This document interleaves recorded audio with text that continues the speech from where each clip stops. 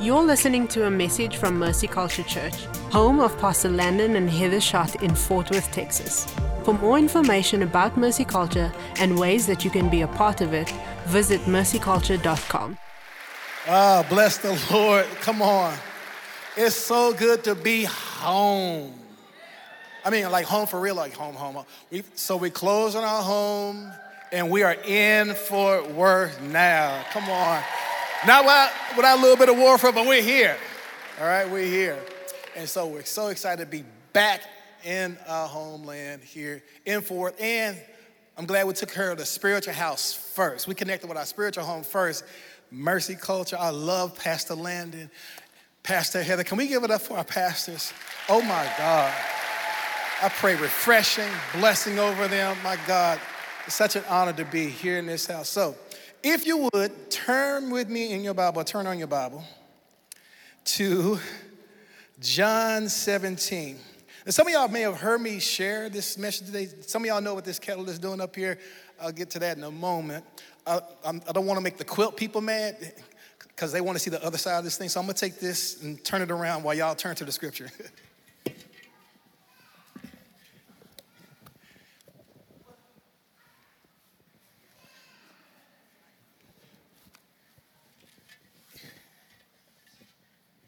I appreciate the guys bringing that out for me, though. That was helpful.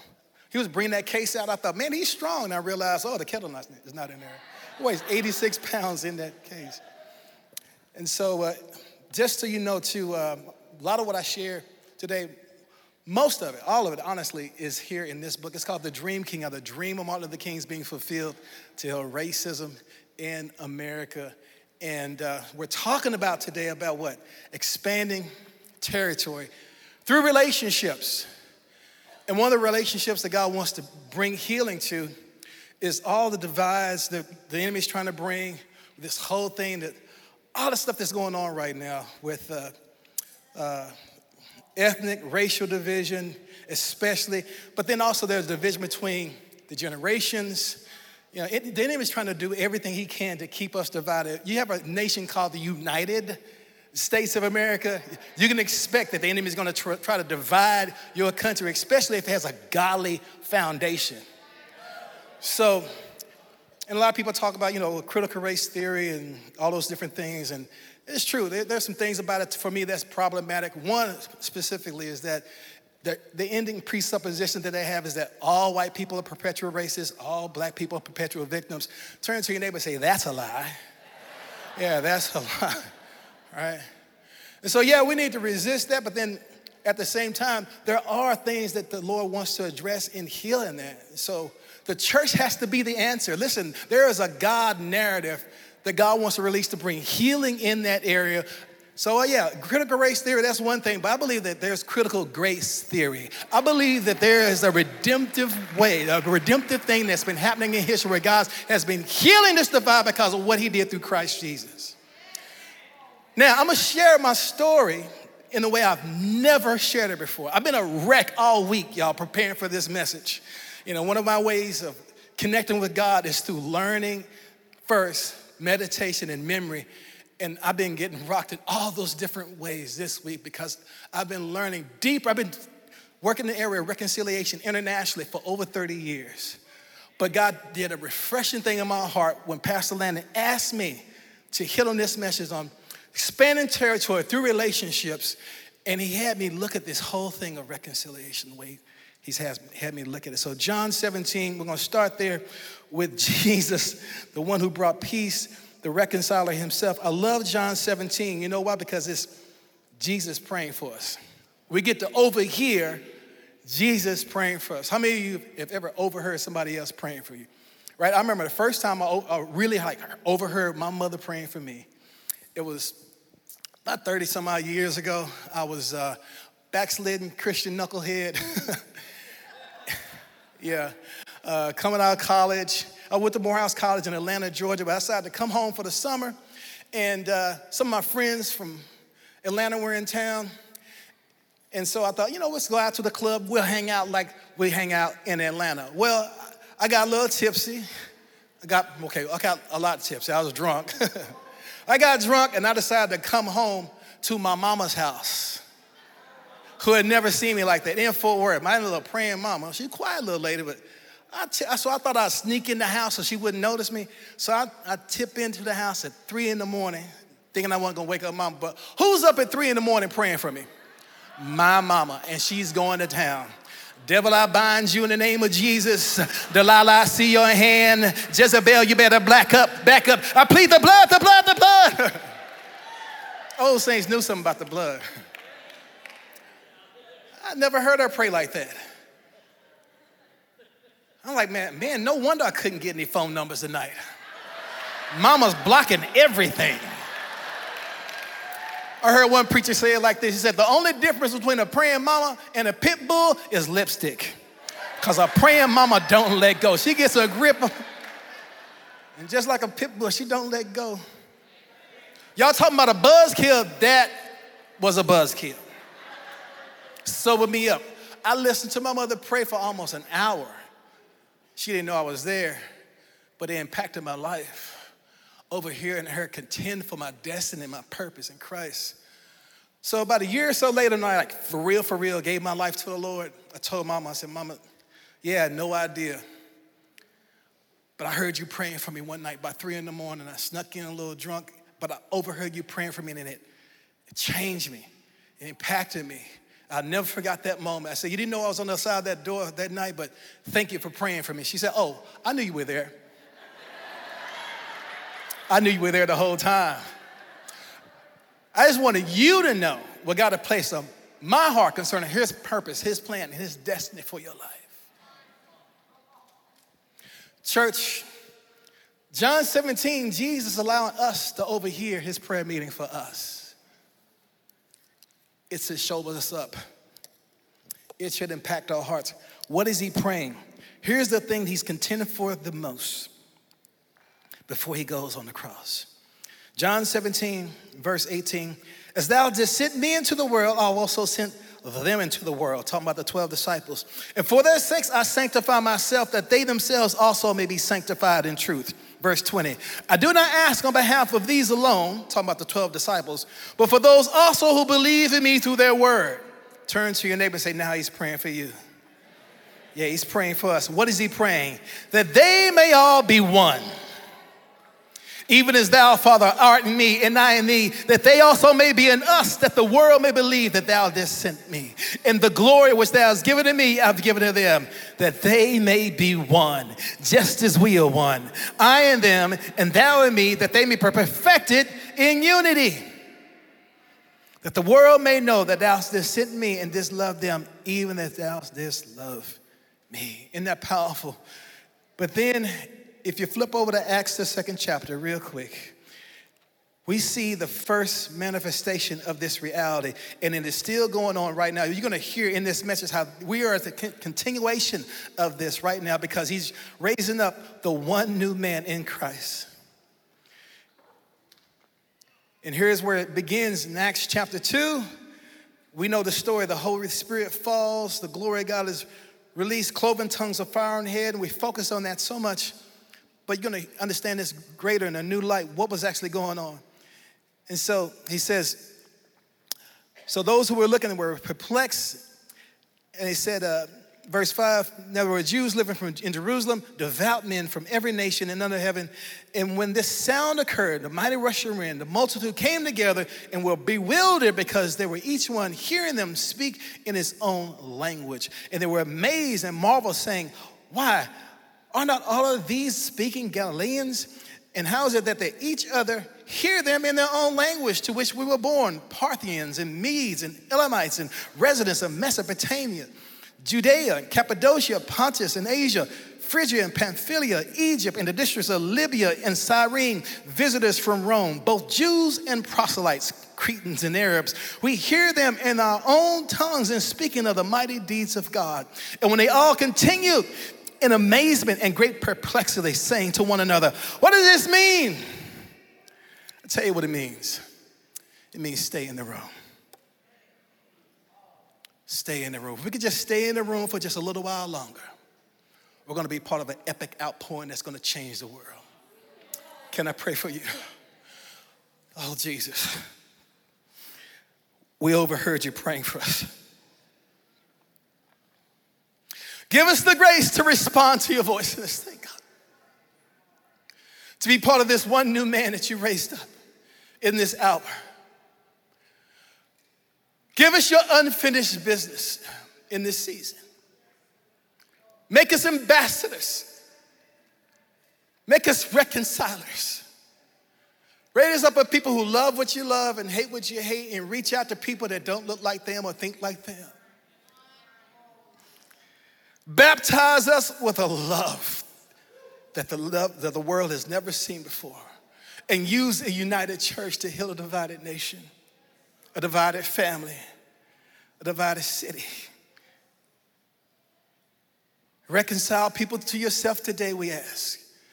And connect us together in ways we've never known before. In Jesus' name. And all God's people said, amen and amen.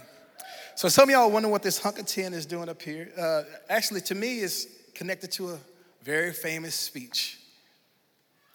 Matter of fact, if you go ahead and play it, this is 1 minute. Let me play this little clip from the I Have a Dream speech. I'll give you a little background, a little story behind it. Go ahead and play that.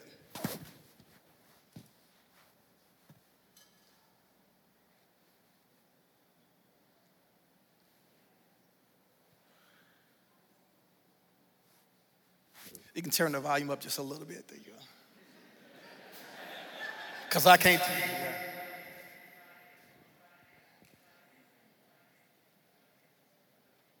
I can't preach it the way he preached it, so. But here are the words. Dr. King said, I have a dream that one day on the red hills of Georgia, sons of former slaves, sons of former slave owners, that they would be able to sit down together at the table of brotherhood. I have a dream. But you know the powerful thing about this speech? Powerful thing about that speech is that little phrase, I have a dream. Did y'all know that phrase was actually birthed out of a prayer meeting? It's actually birthed out of a prayer meeting. There's a little girl named Prathia Hall. A few years earlier, Dr. King was in a prayer meeting at a church that had been burned down by the Ku Klux Klan. So there in the middle of that hatred, there's this little girl named Prathia Hall.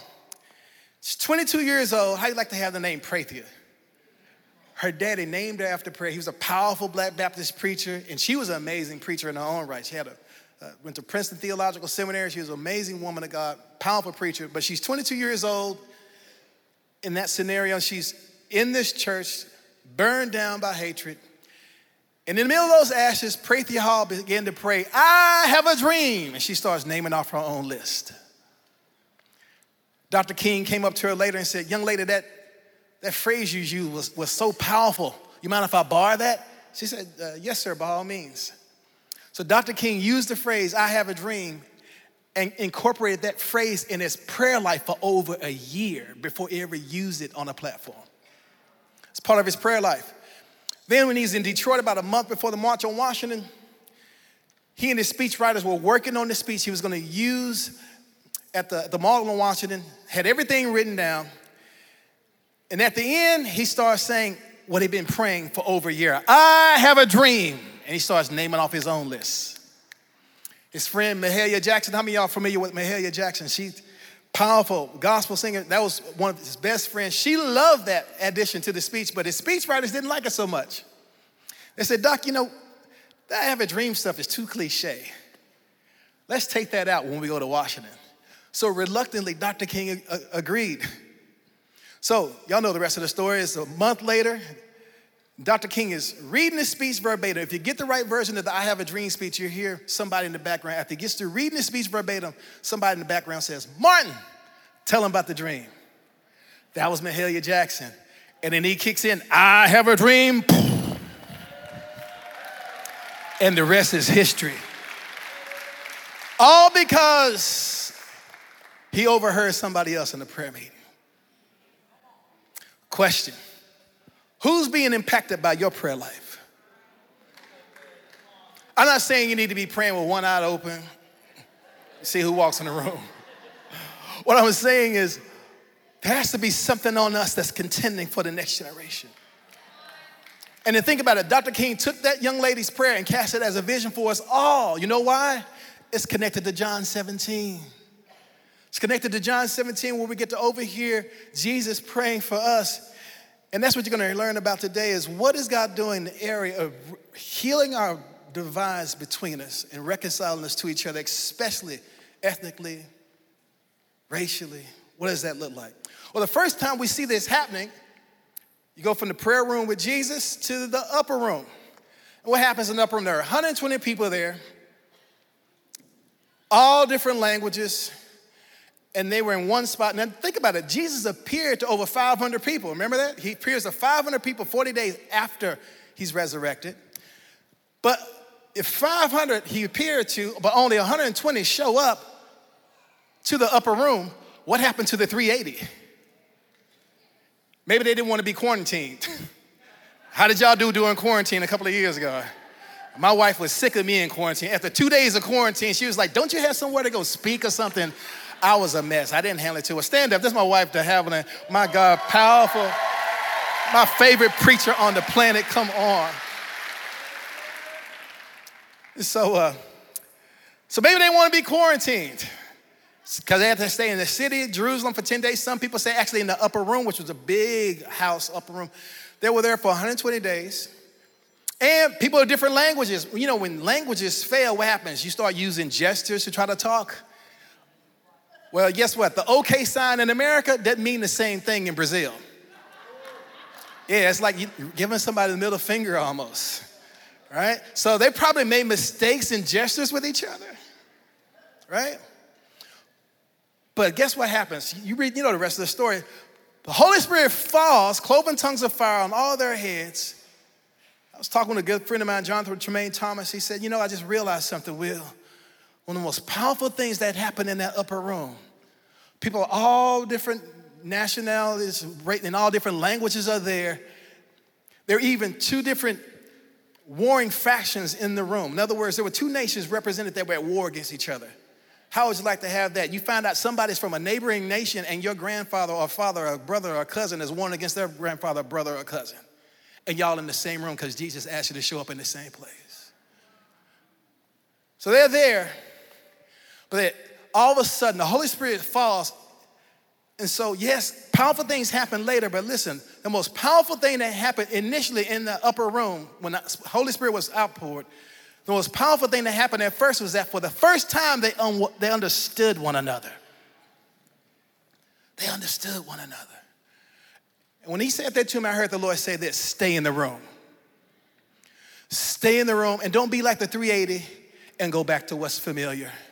Stay in the room, lean in the awkward, and don't go back to what you already know before. Listen, if we could stay in the room, y'all, just for a little while longer, we can be part of an epic outpouring that could change the world if we would stay in the room. We'll get to know God and each other a whole lot more powerfully if we can stay in the room. So the thing is this, Jesus dealt with racism. He dealing with racism, even against himself. But the way he handled it is not the way we handle it.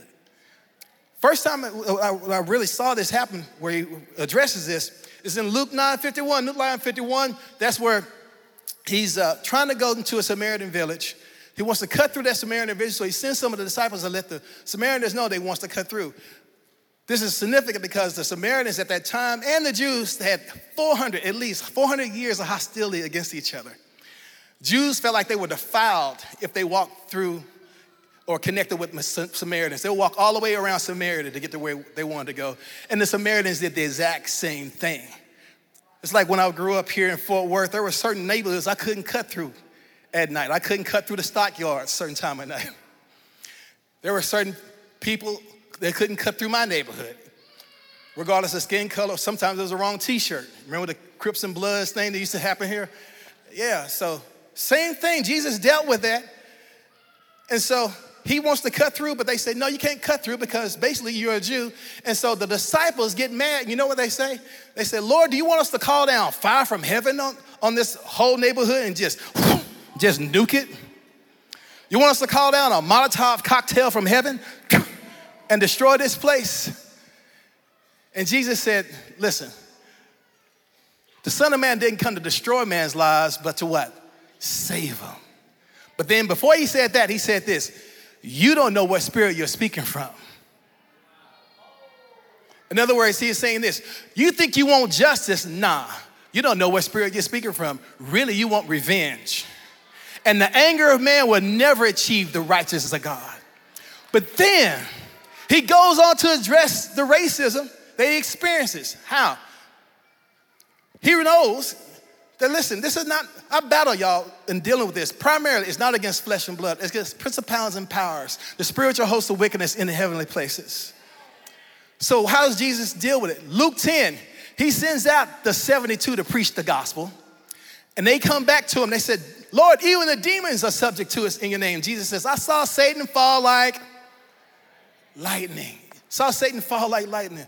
I don't think he was talking about what happened at the beginning of the age. I think he was talking about what happened over the region. Listen, because the gospel had been preached, hearts had been transformed, what is happening? Now the principality over the area is being dislodged.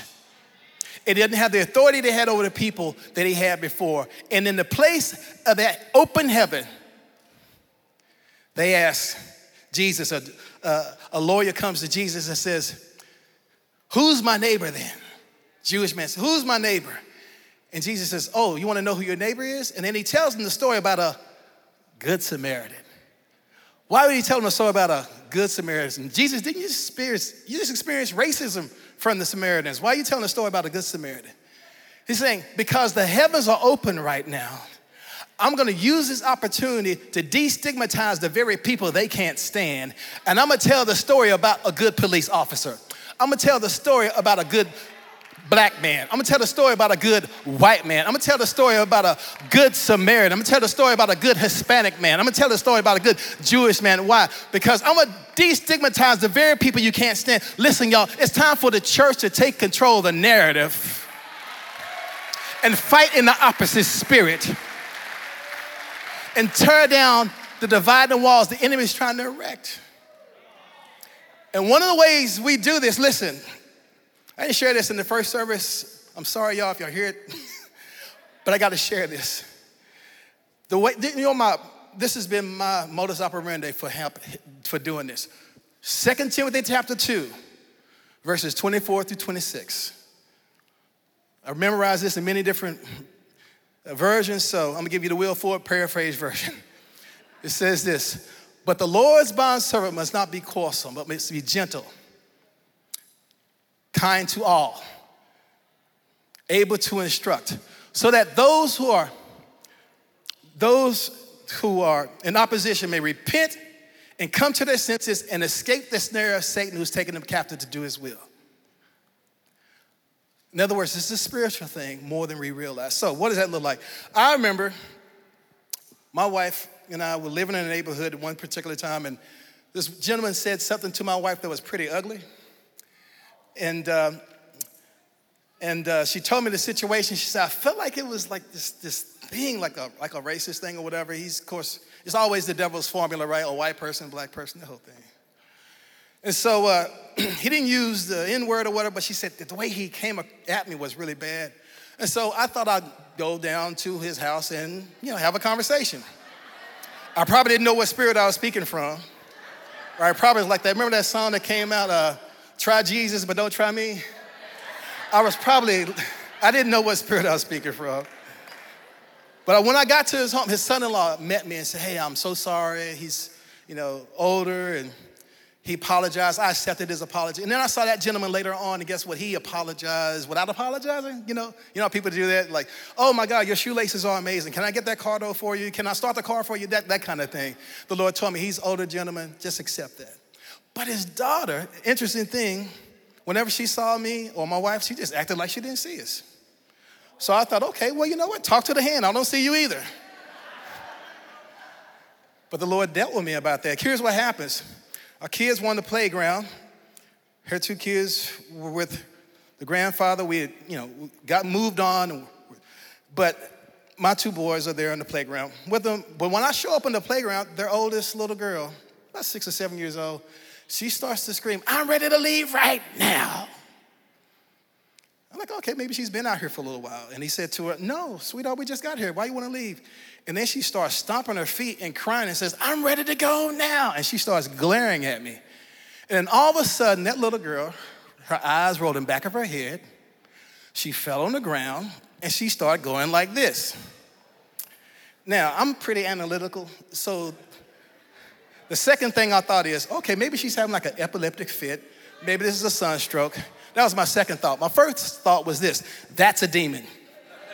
It's the demon of racism and division in this family. It's generational, and it's affecting the next generation. Use the authority I've given you to address it. I'm thinking, okay, God, I don't have a piano behind me or anything. I don't have a microphone. This is a playground. Is this like... And so I went to ask the gentleman, like, has this ever happened before? But the first thing that came out of my mouth is this: in the name of Jesus, stop and come out. And she went limp. And for some reason, he couldn't pick her up. I had to pick up this little girl and take her home. So I'm pick her up, and I'm like, okay, devil, this is not gonna be like the Exorcist 2. I bind you in Jesus. I'm like, hucka shucka lucka, hucka shucka. There's not gonna be green pea juice spit on me or whatever. I'm just hucka shucka lucka, hucka shucka lucka, hucka shucka lucka. I'm praying. But I get to the front door of the home. The mother who had been resisting me opens the door and said, what's going on with my daughter? What happened? I was like, listen, your father's right behind me. Let me just lay her on the couch. I lay on the couch, and she comes to. They took her to the doctor later on. Nothing was wrong with it. Listen, this was a spiritual issue. But in that moment, the Lord was dealing not with them, but he was grieved with me. I'm crying, and I don't know why. I get home, and the Lord said to me, William, every time you walk past that mother and you chose not to overcome evil with good by just saying hi, you were empowering the very demon that's destroying that family and that's affecting the next generation. Because the authority I've given you in this area, you don't get to respond to this the way the world does and expect for me to use you to bring healing. He said, you're not the Democrats' bondservant or the Republicans' bondservant. You're my bondservant. And you don't get the right to respond to this the way the world does. Church, we don't get the right to respond to none of this stuff the way the world does. There are lives at stake. There are generations are being affected. We can't perpetuate wounding and pain by how we have a callous response to what's going on right now. And this is for all of us. We don't get the right to respond to this the way the world does. Because we're the Lord's bondservant. It says kind to all. You know what it means in the Greek, that word all? All. Gentle, patient when wrong. You're gonna get wrong in this.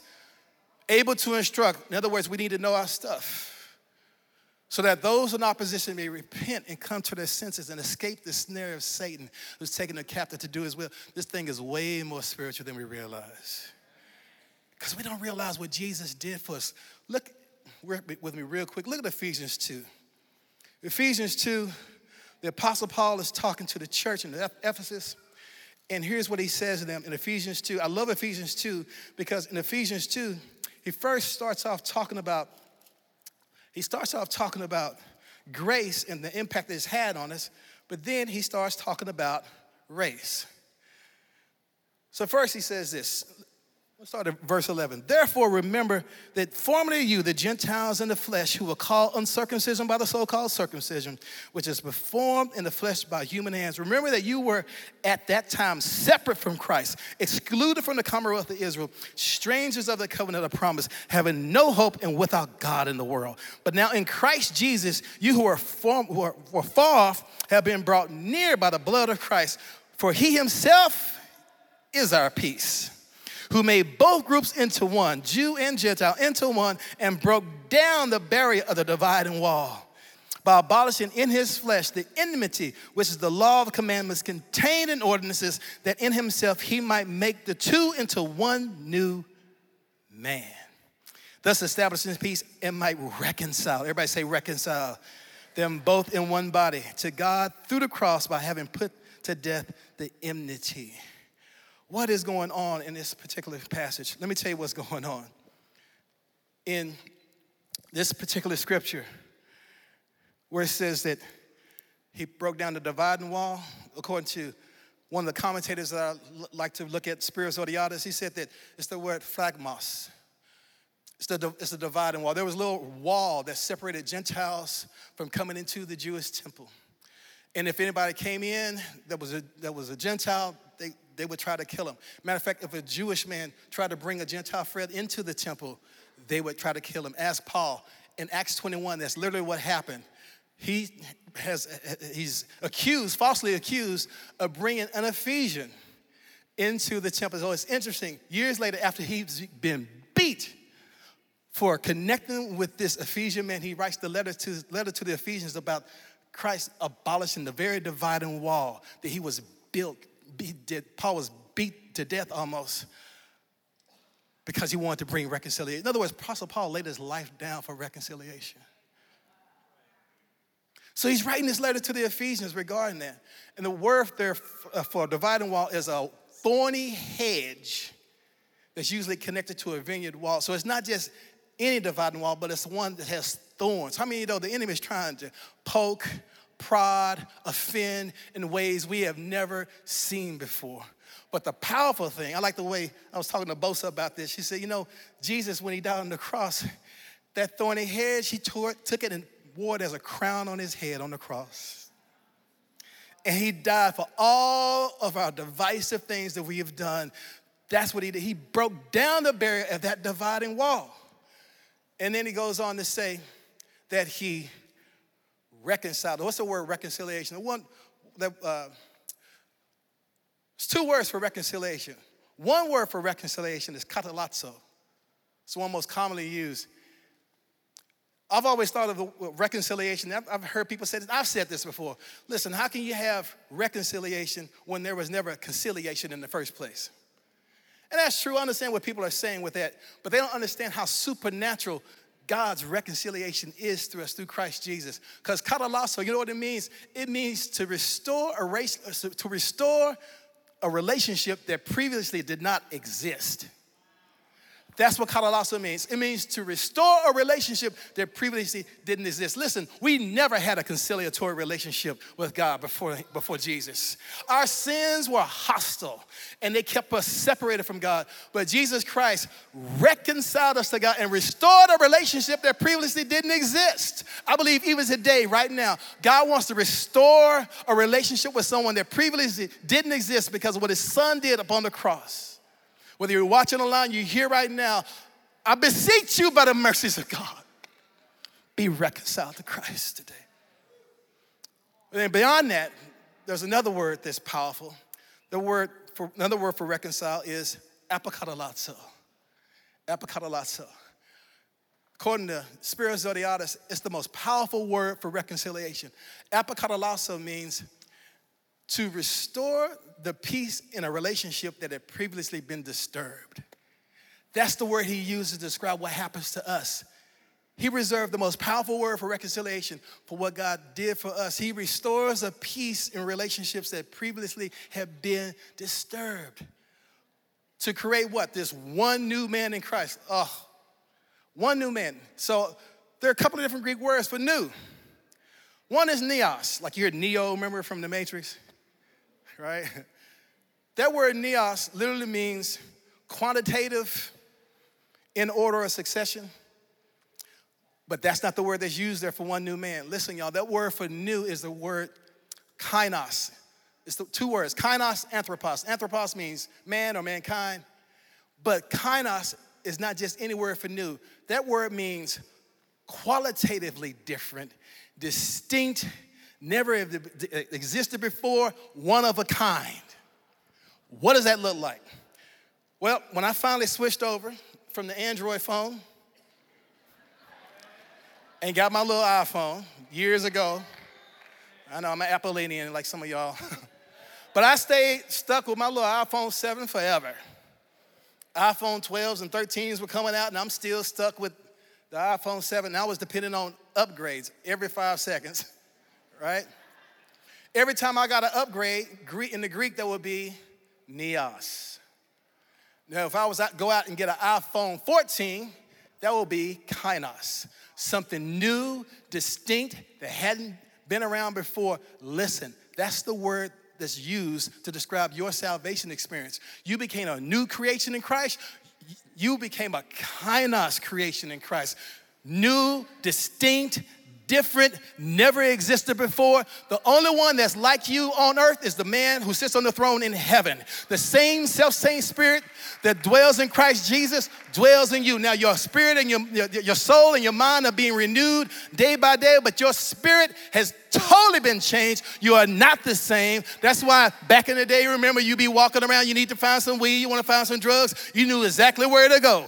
You just had a demonic anointing to find out where they were selling the drugs or where the weed was at and what club was at. But now you have a new nature. You don't want to cuss anymore. I used to cuss all the time. I was the worst of them. I was the chief among them. But now I don't want to cuss anymore. Now, if I connect with another believer, something quickens inside of me. I know somebody is a Christian just by saying hi to them. Why? Because my nature has been changed. Old things have passed away. Behold, new things have come. You have become kainos, creation, new, distinct, totally different. Everything changes in Jesus. It's supernatural.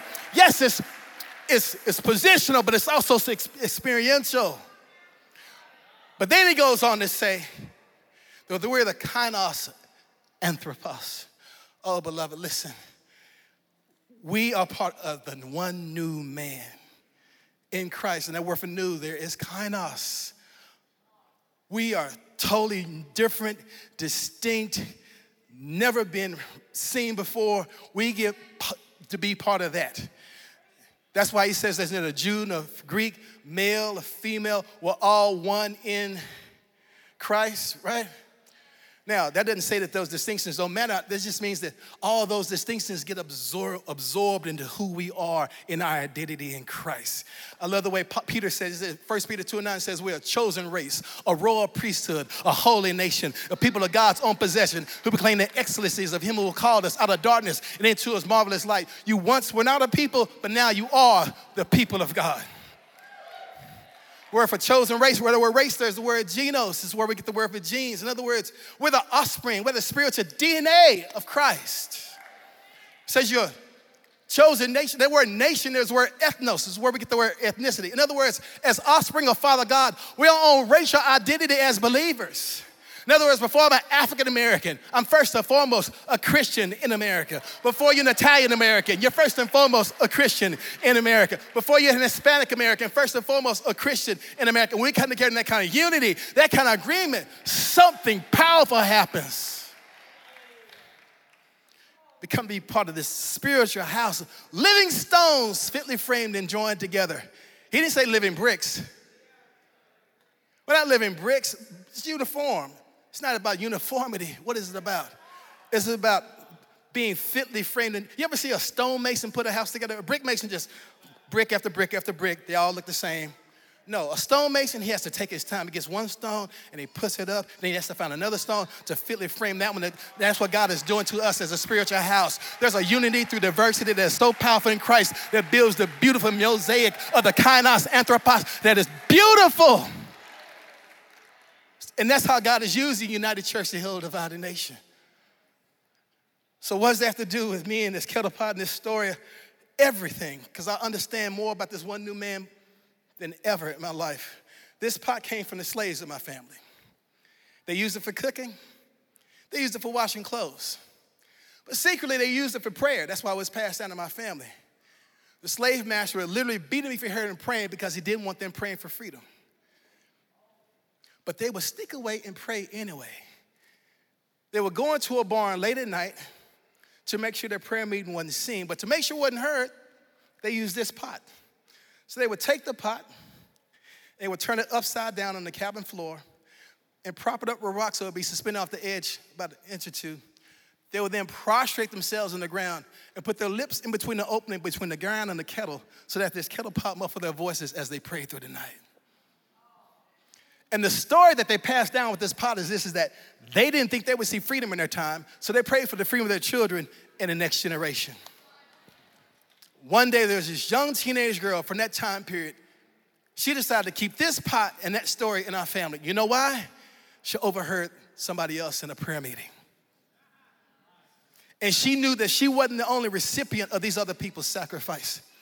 So she keeps this pot and this story in our family, and she passed the pot and the story down to Harriet Lockett. Harriet Lockett passed it on to Noah Lockett. Noah Lockett had a son named William Ford Sr., who then passed the pot on to William Ford Jr., who then gave it to me, William Ford III. And I was at a conference on prayer with Dutch Sheets, and I heard this talk about taking up the unfinished business of those gone before us in prayer. And for the first time, Hebrews 11:39 and 40 made sense to where it says, all these by faith. They were approved for their faith, but they did not receive what was promised.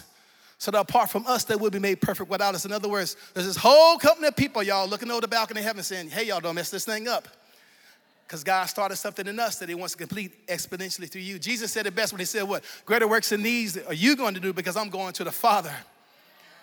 And they are part of that kainos anthropos, one new man in heaven who is saying, let it be done on earth as it is in heaven. We have unfinished business. So Dutch Sheets and I started praying by doing a prayer journey together around the country to use this pot as an object lesson for intercessory prayer. Yeah, they use this pot as an acoustic means to keep their prayers from being heard. But literally, listen, there's a prayer bowl called in Revelation 5 and 8. There's a golden bowl in heaven full of incense, which is what? The prayers of the saints. Every time you pray, it's collected, not in a Tupperware bowl or a wooden bowl, but a golden bowl. You know why? Because that's how precious your prayers are to God. Listen, Mercy Culture, there's a prayer bowl over your family. There's a prayer bowl over Fort Worth. There's a prayer bowl over our nation. God's looking for a new generation of people to resource the prayer bowls of heaven. So Dutch was praying for confirmation. He said, God, you want me to have some cast iron cooking pot represent the prayer bowls in heaven? He said his Bible fell open to Zechariah 14 and 20. Part B of that verse says, and the cooking pots in the house of the Lord should be like the bowls before the altar. So here's this cooking pot that's called up for prayers. The same as a bowl in heaven that catches our prayers like incense. And Dutch said this to me. He said, William, wouldn't it be just like God in his justice and irony to use the prayers of a slave generation to free a nation up for revival again? I'm glad he said generation because it wasn't just black Christian slaves praying back then. Like I said, there were white Christian abolitionists and revivalists. I knew that if any person was a slave, was a Christian, then that person was their brother. Listen, they laid their lives down for each other. Many of them had their houses burned. They were also shot, killed, and lynched because they chose to suffer with the people of God rather than compromise and wink at slavery. And they helped me to understand something. See, people talk about how, yeah, the Bible was used to keep people in slavery, but there was another group of people that used that same Bible to set a whole nation free, to set their brothers and sisters in slavery free. And they risked their lives to reconcile. And they helped me understand something. See, they were fighting for family. They were fighting for their spiritual. Question, who is it that doesn't look like you that you know is part of your spiritual family and you're supposed to fight for them?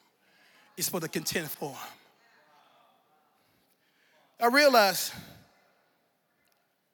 my ancestors, if they had been Muslims or Buddhists, I had no connection to this part of its history.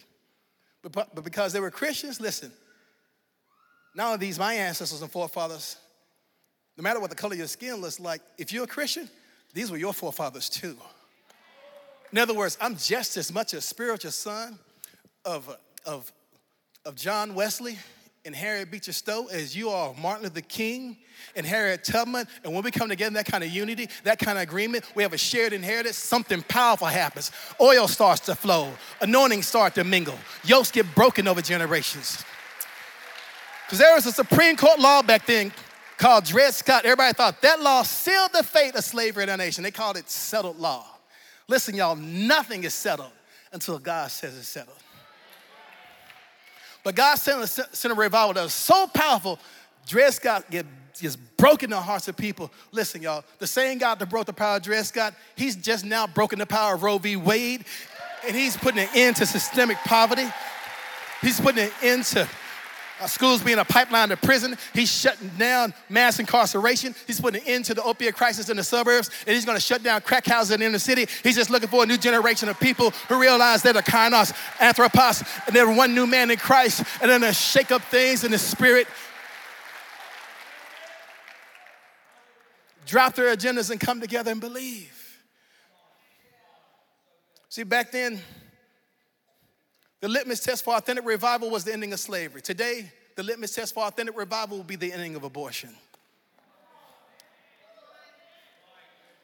And it deals with the race issue in ways, I don't have time to go into it. Here's the deal, y'all. When the people that you cannot see, talking about the child in the womb, when the people that you cannot see can become optional, it's inevitable that other people that we can see can also be dehumanized and marginalized, even to the place of elimination. Some people say Black Lives Matter. Hey, I can understand the emphasis. Hard for me to get with the entity. They got too many houses. I can understand the whole thing with all lives matter. I understand what people are kind of trying to convey, but God is saying, drill down deeper. Life matters. God is restoring the value of human dignity from the womb to the tomb, from the cradle to the grave. But the Lord said to me, but in order to be a part of this, William, you got to deal with your own baggage. He addressed that to this dream that he gave me about the dream of Martin Luther King. In the dream, my friend Lou Engle and I on our way to Dr. King's old church, but we had to pick up Dr. King. So it's a dream, right? So he's alive. And we go to pick up Dr. King, but he comes out of this house and he has this humongous white duffel bag with black handles on it. White bag, black handles. He starts emptying all this dark garbage out of that duffel bag. Throws the bag down violently, and he comes to get into this vehicle with us. And in the dream, I thought to myself, man, that bag will make a nice souvenir.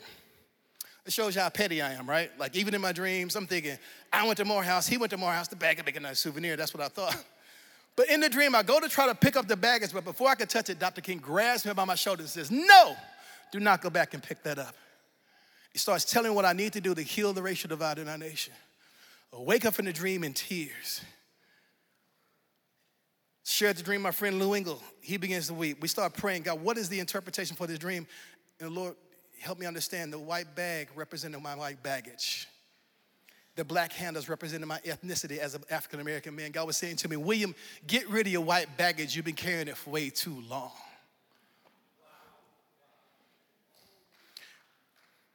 That's what God is doing now. He's having all of us deal with this. And the question for all of us right now is this: what color is your baggage? Lord is saying, get rid of it, y'all, because we need each other. Because only a united church is going to heal a divided nation.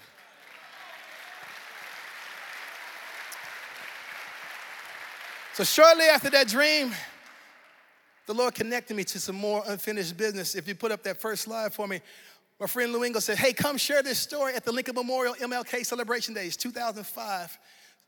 Cold as all get out that day, you can tell. 0 degrees, 8 hours in a prayer meeting, but this was a powerful prayer meeting, y'all. Follow that hand with the blue sleeve. You see my little face? We're praying for revival, praying for a cultural life to be released. I'm not the person who took this picture, of course. The person who took this picture is a man named Matt. Matt was led to this gathering because he had a dream. He dreamt that he was in a prayer meeting with a man he had never met before named Lou Engle, my friend, and they were praying for revival and the ending of abortion. He woke up in the dream perplexed because he didn't care about any of those things. And he thought, who and what is a Lou Engle? So he thought, does this person even exist? He types his name into this newly invented thing called Google.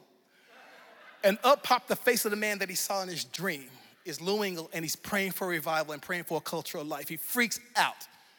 So he decides to come to this prayer gathering. And I'm sharing a story about this pot and where it came from. And I get to the end, I said this pot comes from the Lockett side of my family. I look out and there's this white guy with his hands buried in his beard. He's shaking and crying. It's Matt. He comes up. He introduces himself. He said, hey, you just said Lockett. My daughter elbowed me and said, that's our last name, Dad. He just said our name. So I'm kind of freaking out because I'd never met a Lockett before. I said, how do y'all spell Lockett? With 2 T's or 1? And I just waited. He said, we spell it with 2. I said, oh, my family, we spell it with 1. Where your Locketts from? He said, Kentucky. I said, oh, mine were down in Louisiana. So we thought it was a cool coincidence, but it was enough to connect us as friends. We've been friends for over 18 years. He wound up doing the very dream that he had back then. He took over Lou Engle's prayer ministry in Washington, D.C. He's been in front of that Supreme Court 18 years with duct tape over his mouth with life written on it, doing a silent prayer meeting for 18 years and prayed in 4 Supreme Court justices, most of them through dreams. He's the most faithful intercessor in America I've ever met. Glad to know him as my friend. So our friend Lou Engle decided to do a prayer meeting in Virginia at Appomattox Courthouse, the place where the South surrendered to the North in the Civil War. And they go into this visitor center, and they just grab the first random book off the shelf that catches their eye. They open it up, and if you go to the next slide, The book says this, the last shot, the Battle of Lockett's Farm. Because my friend Matt is freaking out. He's like, what is this story? He reads it. Turns out that the last battle of the Civil War had happened in the front yard of a family named Lockett, spelled with 2 T's, just like his name. He thought, man, what a cool coincidence. About that time, his brother called him and said, hey, man, I just got the research on our family history. That's not just any Lockett family. That's our family. In other words, my friend Matt Lockett found out that the Civil War ended in his family's front yard in Virginia. So if you go to the next slide, this is the house. It still has a memorial stone in the front. That's the house there. It still has the bullet holes in it from the Civil War. If you go to the next slide, you see my friend Matt and his family. If you go to the next slide, you'll see this man is showing them the bullet holes that are still in it from the Civil War. And if you go to the next slide, the man invites him into the house and he shows Matt the family tree of that Lockett family. Matt pulls out his brother's research. It fits like a hand in a glove. It's his family. Then the gentleman asked him, he said, how much more do you know about your family? He said, not much. He said, well, a lot of y'all left from here and went to Kentucky. Matt says, I know that part. But then he said this, but some of y'all left from here and went down to Louisiana. And sometimes there were clerical errors in how they spelled your name and they would drop one of the T's off the end of your name. When he heard that, he remembered the conversation that we had the first time we met. Matt flies from DC to Dallas, lays out his research. I pull out my family's research. And we just talked and prayed and cried, honestly. If you go to the next slide, see, this is my oldest known family member in Lake Providence. It was believed to be a man named Isaac Lockett. He shows up in the 1870 census. He's there in Lake Providence, but in this document, he said he was originally from Virginia. You know, our slaves always took on the last names of people who owned them. And we looked it up. Matt's family was the only Lockett family that owned slaves in Virginia at that time. Slaves would be transferred off or transported across the country. This led to another year and a half of research, and here's where we learned from our empirical evidence. It was my friend Matt Lockett's family who owned my family where this kettle pot came from. So here's my family praying for the ending of slavery, and then all the way up at the farmhouse of the people who used to own them, slavery comes to an end in their front yard. But then because he's the God of the past and the future and he loves to heal history, Jesus breaks down the wall of division between Matt and I, removes the hostility, and connects us together so we can be friends together for 10 years before we find this thing out, so we can war against injustice in our day and cry for awakening in our time to be part of the kainos anthropos, the one new man in Christ Jesus in our day and in our time, because he loves to heal history. And it's time to tell the rest of his story.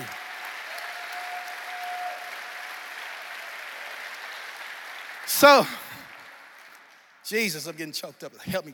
So, it's just mind-blowing to see what Jesus is doing with all this stuff. So how crazy the story is. So Matt had 2 people in his family.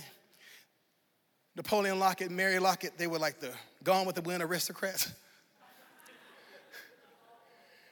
And Mary Lockett didn't like the fact that the Southern White House didn't have its own flag, so she designed the first ever Confederate flag. And if you go to the slide that has it there for me, so she designs the first ever, she designs this flag. It's called the Stars and Bars. Hand-delivered it to her friend Jefferson Davis. But they thought, you know what? We need to have a Confederate battle flag for the battlefield, so then they designed this next flag. But think about it. Through the same family, listen, Matt's family basically became the Betsy Ross for the Confederacy. But through the same family where the flag of rebellion was raised up in our nation, next slide, the flag of surrender goes up in their front yard because you're praying people. And we stay stuck there for years, and if you read our book, you'll understand some of the internal turmoil that God had us work through. God brought great healing to us. I realized that's why I had that get rid of your baggage of unforgiveness dream before I ever met him. And he realized, you know what, I've been too dismissive of the pain of people. We have folks say, you know what, we're going to withhold forgiveness because, hey, we can't let these folks off the hook. Another group says, oh, we're going to withhold repentance because we don't want to take it, we're going to win by just withholding that. And God is saying, no. First one to love wins.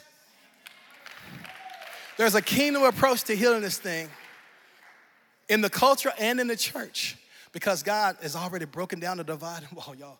So, But then my friend Matt Lockett just happened to run across a book on the Methodist circuit riders, and he found a man named Daniel Lockett in there who was a circuit rider, and it was one of his family members. What does that mean? It was huge. Circuit riders were strong abolitionists and revivalists and took a strong stand against slavery. So yeah, he had slave owners in his family, but also had revivalists and abolitionists in the same family. It's like all of our families. We have these things called generational blessings and generational curses that represent these dominating themes of storylines. And what God is shouting to America right now is this: what storyline do you want to be a part of? The healing or the hurt? The blessing or the curse? What storyline do we want to be a part of? Last story, so Matt and his family has a story about Lucy Lockett, who walked in on 2 slaves trying to learn how to read and write. Back then it was against the law for slaves how to read, learn how to read and write, or anybody to teach them how to read and write. Lucy sees this mother trying to teach her 5-year-old son how to read, and they thought it was going to be some bad consequences for that. But she said, no, we're going to change the storyline. That's what I think she kind of said. And she teaches both of them how to read and write. We know that story because that 5-year-old boy grew up to be a man named Robert Russell Moulton, and he put that story in his autobiography. Who is Robert Russell Moulton? He became an educational advisor to 4 presidents. He became the 2nd president of Tuskegee University. And when the Lincoln Memorial was dedicated, he's the man that did the dedication speech. And then 41 years later, Dr. King would come to those same steps to declare, I have a dream. And then 41 years later, Matt Lockett and I would meet each other at the same steps, led by dreams. Think about it. This happened to 2 men who are led by dreams to meet each other at the place where Dr. King said, I have a dream that one day the sons of former slaves and the sons of former slave owners will be able to sit down together at the table of brotherhood. So maybe the dream speech wasn't poetry, maybe it was prophecy. Maybe there's a dream king called the King of Kings, and his father's still going to answer his son's prayer. Father, I pray that they would be one so that your glory could come, so that the world would believe. Maybe there's a kainos anthropos, a one new man in Christ God is raising up in this hour to heal all the divides around us. Stand to your feet. You know, I shared the story about my great uncle who unwillingly gave his back to be beaten. But we got to remember, listen, Jesus Christ willingly gave his back to be beaten for us all. And by his stripes, we are healed. And he has broken down every wall of division. He took all those hostilities and wore them as a crown on the cross to remove them from our lives. And then he calls us in 2 Corinthians chapter 5, verse 20, to be ambassadors of this beautiful ministry, to reconcile people to God and to each other. Every time we erect a wall of division, it's like we're trying to put Jesus back on the cross. And he ain't going there. The Father, the Son, and the Holy Spirit, they always are in what? Agreement. We wonder sometimes why God doesn't get involved in our mess. It's because where he sees this unity, God can't be himself.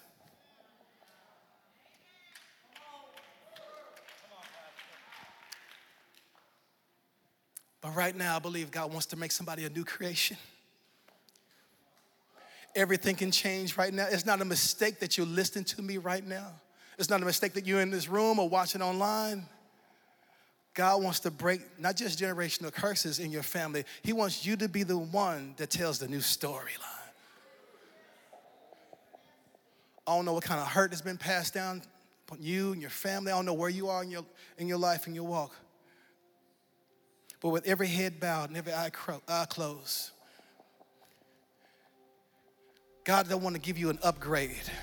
You're not going to be an upgraded version of your old self. He wants to make you a kainos, new, distinct, the same self, same spirit that's in Christ Jesus. He wants to deposit that in your life right now. And everything can change in just a moment if you'll respond. You're here right now, you don't know Jesus Christ, your personal Lord and Savior. You say right now, Lord, this is not a mistake. I know this message is for me. Raise your hand. I want to pray for you right now. Raise your hand all over this room. Thank you, Lord. Anybody else? I see that hand. I see that hand. Anybody else? Come on. Thank you, Lord. Thank you, Lord. Now, here's the thing. If you would be so bold as to meet me down right here, from those in the balcony to all around this room, come on, let's give them a clap right now, y'all. Let's encourage them right now. Come on, this is family business.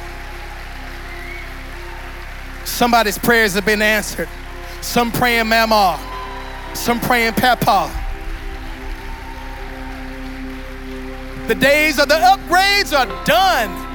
Newness of life is about to be released in your life right now. Come on. Come on. Oh, come on, baby girl, I see you. Come on. Come on. Oh, I see you, young man. Come on, come on. I beseech you by the mercies of God, be reconciled to us.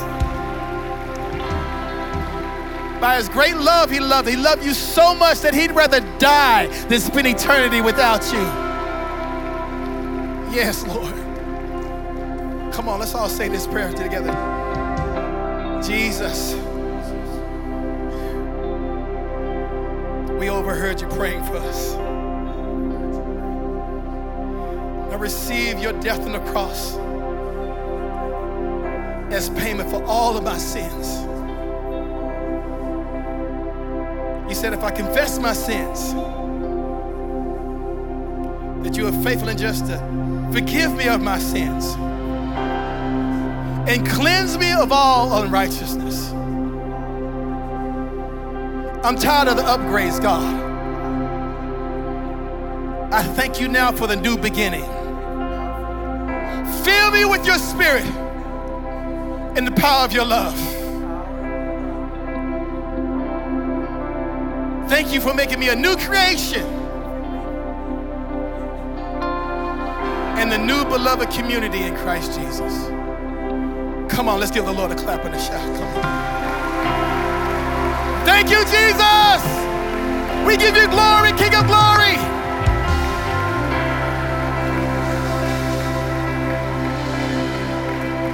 I am so proud of y'all. I'm so proud of you for taking this amazing step. And there's some of you out here right now, you've seen, we're gonna pray this together, all right? But you've seen in your own family, your own life, just generational patterns that just divide from all different kinds of sin, whether it's divorce after divorce after divorce in your families, adultery after adultery after adultery, drug addictions, occultism, witchcraft, all those different things that have been hostile that separated us from God.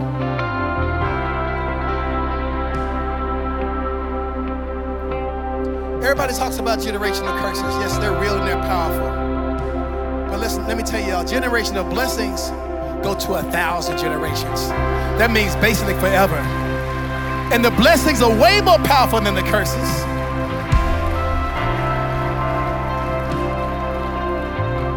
Where there's division, hatred, racism, whatever. You seen that happen in your family? You want to stop it right now and start a new storyline? Come down front. Let's pray this thing together. Let's break this junk off our families.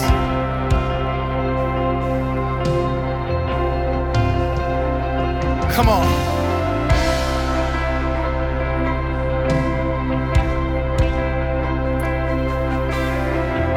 So, Father, right now we come before you. And we forgive the sins of our forefathers. And we thank you for forgiving us where we've partaken in those sins as well. We lay aside these sins which so easily have beset us and our families. Every sin of adultery, fornication, lust, every sin of divorce,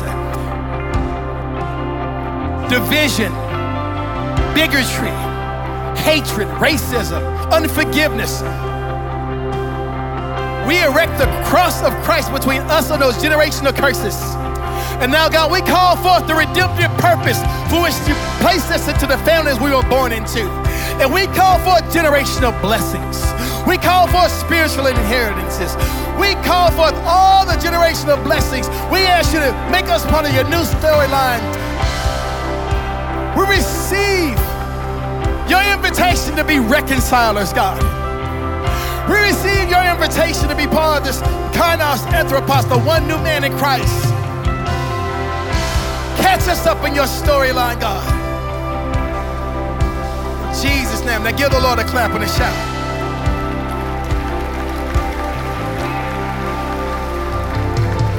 And as a father in this house, I just release a father's blessing over every single one of you in Jesus' name. Spirit of adoption over you right now in the name of Jesus. You don't have a church home. Oh, we pray that you find the right one. But let me tell you something. There are people who will love you here in this place right now, who want to connect with you. Because this is not just Sunday morning for us. This is all through the week. We want to be connected to what God is doing in your life and help facilitate what God is doing in your life. Everything has changed. Old things have passed away. New things have come. God has restored relationships that didn't exist before. And he's healing marriages right now. I hear it right now in the spirit. There's a marriage on the brink right now. And the Lord is releasing an apokatallasso reconciliation experience. And he's going to restore peace that's been disturbed in your marriage right now. Your husband's coming home a different way. In the name of Jesus. Bless the Lord. We hope you've enjoyed this message from Mercy Culture Church. If this podcast has blessed you, we'd like to encourage you to share it with a friend. To learn more about us, find us on social media and online at mercyculture.com.